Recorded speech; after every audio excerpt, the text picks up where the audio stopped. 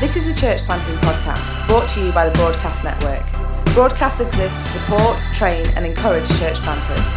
For more information about who we are or about the training that we offer, please visit our website at www.thebroadcastnetwork.org. Hello and welcome to episode 153 of the Broadcast Church Planting Podcast. Broadcast has recently done a partnership with Unreached to bring you a series called Margins to Mike, where we're hearing voices from the church all around the world. And in this episode we're hearing Andy McCulloch from the UK talking about the centrality of marginality. You can find the full notes on everything that is said at www.thebroadcastnetwork.org/episode 153. So here is Andy McCulloch.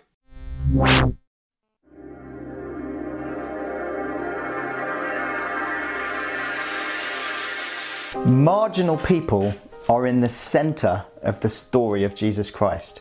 I want to show you today, however ironic it sounds, the centrality of marginality to the story of Scripture. God, all the way through the Bible, is reaching out and choosing small, unlikely, overlooked, forgotten, invisible people, even suffering, persecuted people, and drawing them into his purpose. In 1 Corinthians, to a church that was in a city obsessed with status and power and wealth, the Apostle Paul wrote these words: "But God chose what is foolish in the world to shame the wise. God chose what is weak in the world to shame the strong. God chose what is low and despised in the world, even things that are not, to bring to nothing things that are, so that no human being might boast in the presence of God." A big part of God building a new world, bringing his kingdom, is that if people are too big, he wants to make them a little bit smaller. And if people are too small, he wants to make them a little bit bigger, so that grace can be the great leveler. Amen. To comfort the afflicted and also to afflict the comfortable. He resists the proud, says the Bible, but gives grace to the humble. So we're going to look at 7 stories in this session from the family tree of Jesus to see this reality that God is always reaching into the margins and bringing people in as part of his great purpose in the world. So story number 1 is Cain and Abel, right at the beginning of the Bible in Genesis. Cain's name means to produce. When Eve had him, she went, "See what I've done, see what I produced," and that's his name. And he works with crops, works on the land like his dad. He is a producer. Abel, his brother's name, means breath or meaningless. So in Ecclesiastes, when the writer says everything is meaningless, he says everything is Abel. He's a shepherd, which was a low status, despised, menial job. You give the job of looking after the sheep to the village idiot because they don't have to do anything. They just have to sit there. They don't produce anything. So the contrast between Cain and Abel is a status contrast. It's about honor and shame. Cain is productive, manly, firstborn. He does the same job as his dad. And then he brings an offering to God, and he offers what he's produced. Vegetables, things that he's worked and made from the ground. Abel also brings an offering to God, but Abel hasn't produced anything. Abel, he has to sacrifice something. Something has to die, and he brings his offering to God, one of his sheep. When God accepts Abel's offering and rejects Cain's offering, Cain demonstrates 2 emotions, anger and shame. His face fell. He's humiliated. The honorable one is humiliated by God, and the shameful one is honored and celebrated by God. Miroslav Volf said this: "Cain was confronted with God's measure of what truly matters and what is truly great in that moment." And maybe, I don't know, maybe we won't be judged on our productivity, but on sacrifice. The word brother occurs 7 times in this story. This story is about brotherliness. The leading word of the story is brother, and the failure of Cain to be a brother to Abel. So here we see for the first time, but not for the last, that God resists the proud and gives grace to the humble. And Abel, although despised and eventually killed, still speaks today. His blood is crying out from the ground for justice. His life may have been meaningless and unproductive, but his suffering speaks louder than words. In God's eyes, brotherliness is precious. The second story that we're going to look at is Nimrod and Abram. And so from Genesis 10, 11 and 12, we have these two characters compared to each other. Nimrod decides that he's going to build a city and gather everyone into that place. And the big word there is come. Everybody come and build a city. And we find that everybody's going to have the same language. So we've had in Genesis 10 that the people have been spreading out and you've got different cultures, different languages, and that's beautiful. That's what God was asking people to do. But now Nimrod is gathering people, tries to make them all the same. And his strategy is the strategy of empire all the way through history. One city, one temple, and one language. You must come here and make everybody the same. He's seeking to eliminate difference. How does God feel about Nimrod's project? He comes down, he smashes the city and the temple, and he re-scatters people, re-heterogenizes them, gives them their languages back. And then we have, as the flip side of this story, God reaches into the margins, probably to one of the families that was rescued and escaping from that city, and finds someone very small, and his name is Abram. And Abram is from the family of Terah, which is this small genetic cul-de-sac. And he calls him and says, I'm going to use you, and through you I am going to make a name, and I am going to bring salvation to the world. So the action of God is to come down, smash the city, re-scatter the people, give them their languages back, because God loves diversity. And then the opposite of Nimrod, trying to gather everyone and make them the same, is Abram, where God says, through you all the families of the earth will be blessed. When Nimrod was dominated by come, the story of Abram is dominated by go. When Nimrod is about security and strength and a center, Abram is about vulnerability. And wherever he goes, he builds altars to the living God. And so in God's eyes, smallness is precious. The third story is the story of Judah and Tamar from Genesis chapter 38. And again, what we're doing is we're just journeying through the family tree of Jesus Christ. And Abraham's great-grandson Judah, he's an insider to the Holy Family. He's male, and in this story he's got all the power. He holds all the cards. And yet in spite of all this privilege, he's far from God. He's been involved in attacking and selling his brother Joseph, and now he's in a place called Chezib, which means deception. He's backslidden and fallen far from grace.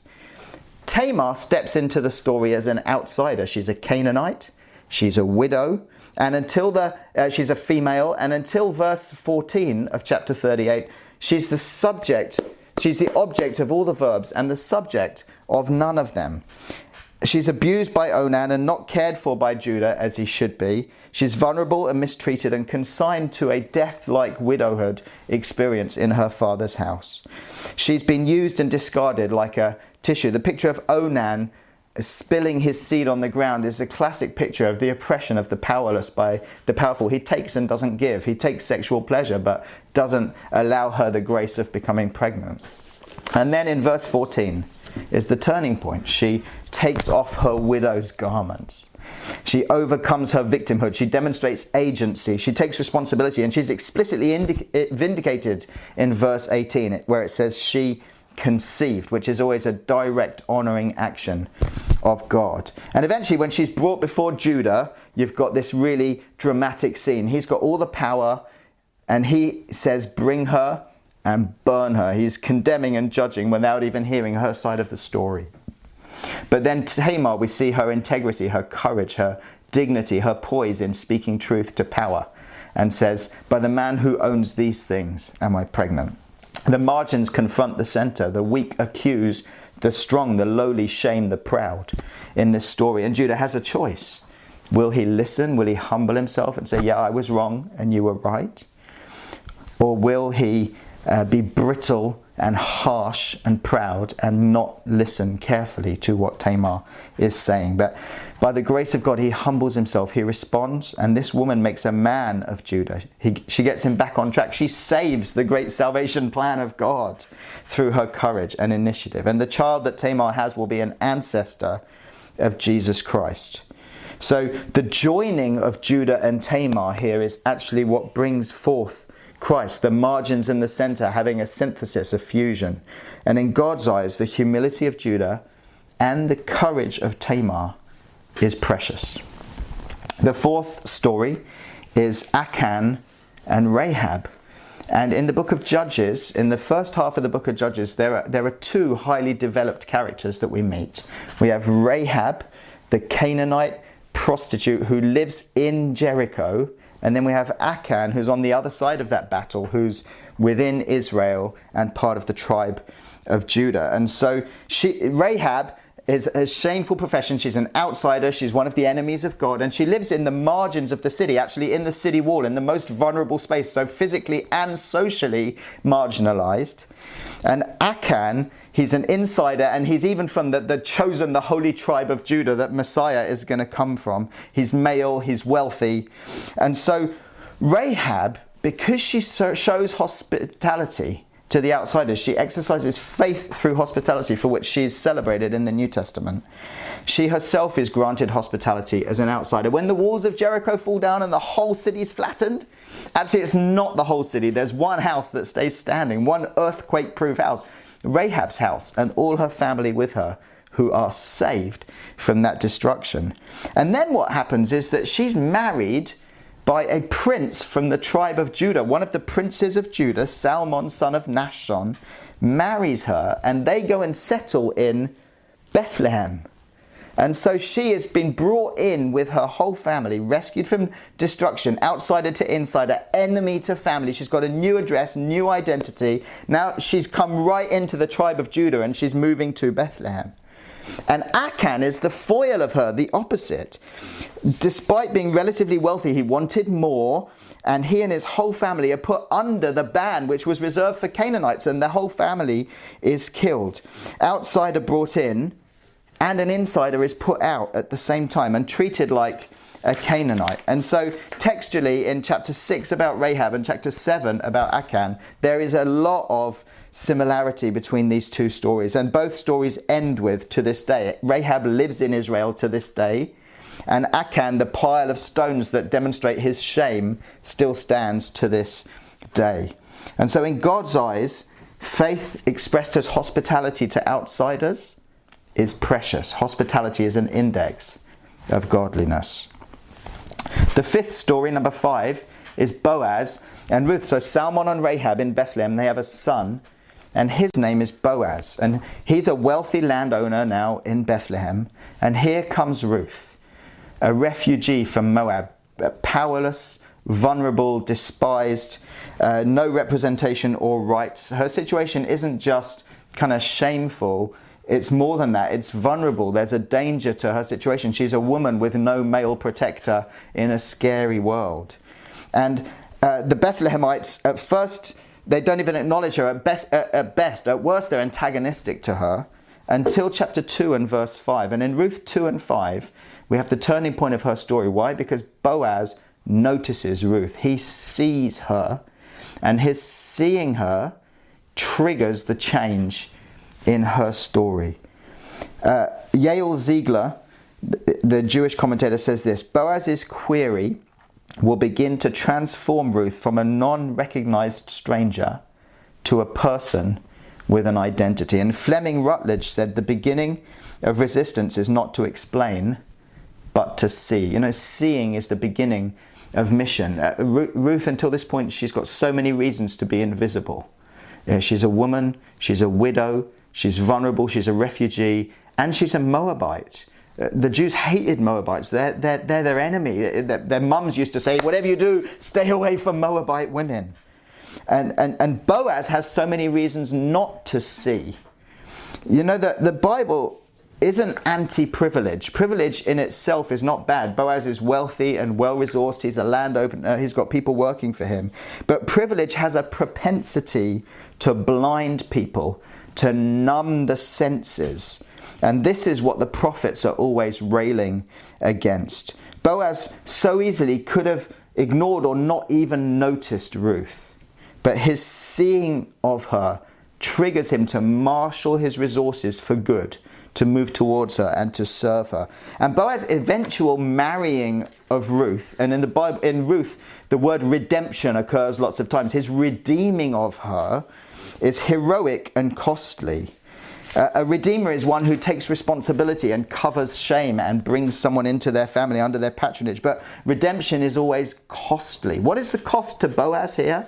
Well, the cost is a cost to his honor, to his reputation. We see this in chapter 4 where the other potential redeemer refuses. No, I couldn't do that. I couldn't marry a Moabite. What would everyone say? What would the community say? What would my family say? But Boaz, he takes that and moves towards her and faces the shame of the community. She increases by association with him. He decreases by association with her. And his absorbing of that shame creates space for her to be rescued, brought into the family, redeemed, made safe.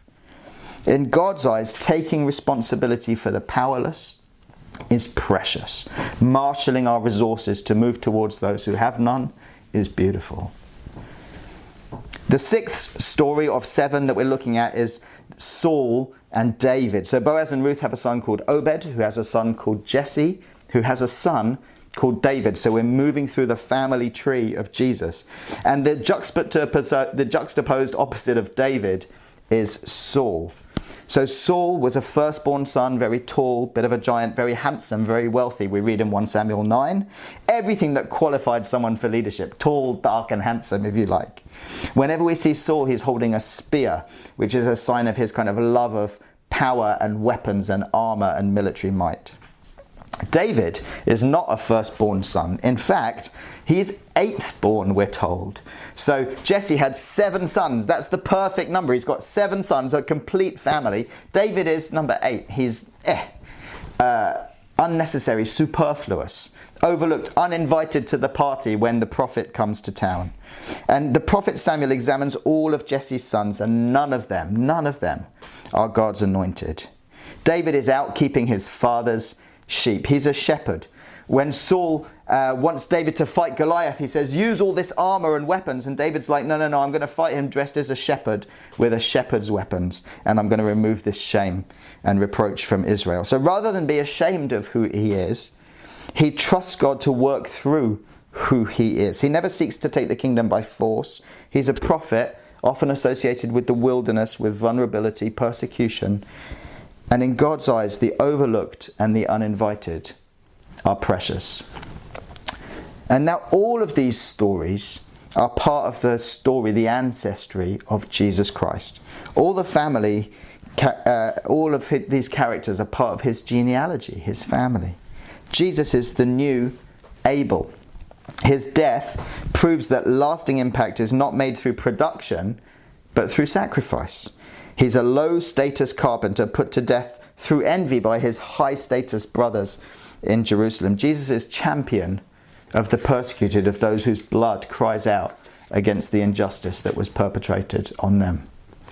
Jesus is a true son of Abraham. In his day, Herod's temple was just like Nimrod's project. It was one city, one temple, and one sacred language. Everyone has to come to Jerusalem, has to pray in Hebrew, has to sacrifice in our temple.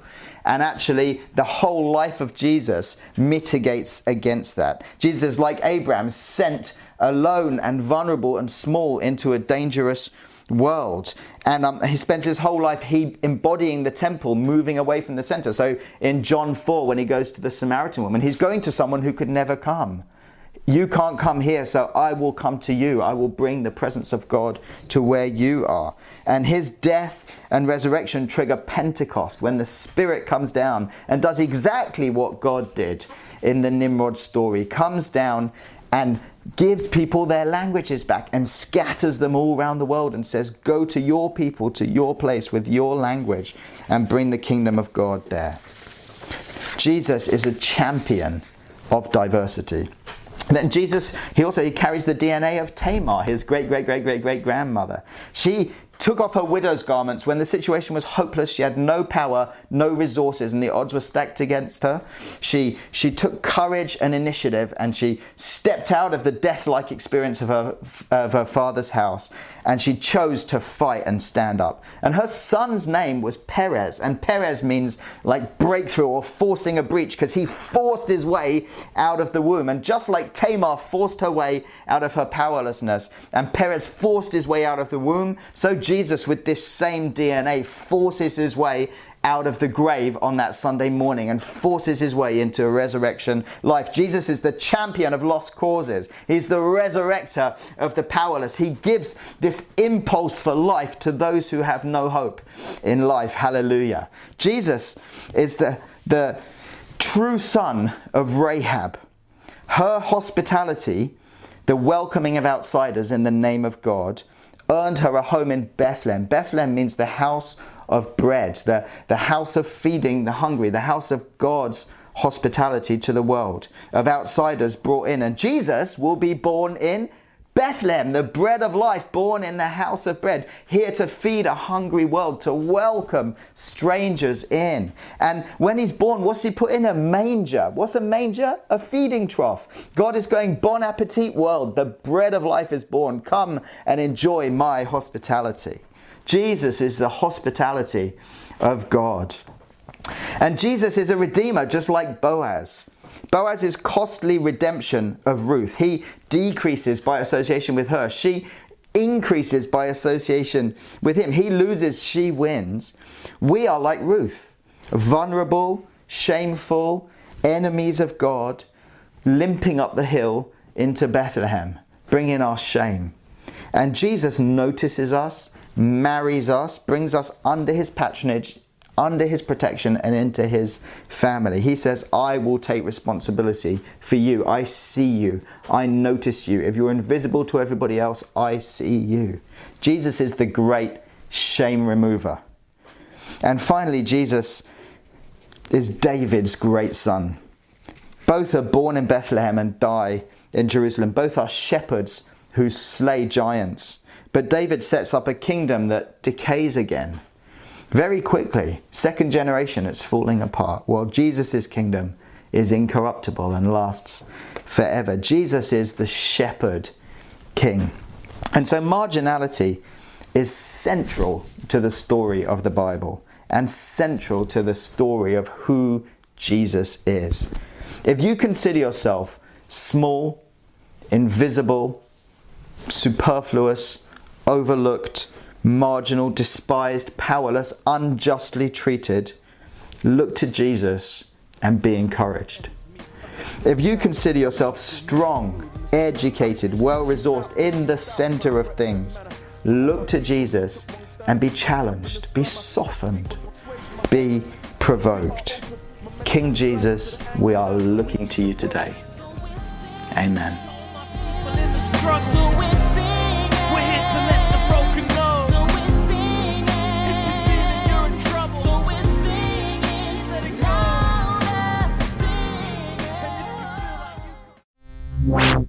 Thank you for listening. We hope you enjoyed this episode, and just a reminder, you can find the full notes on everything that was said at www.thebroadcastnetwork.org/episode 153. See you next time.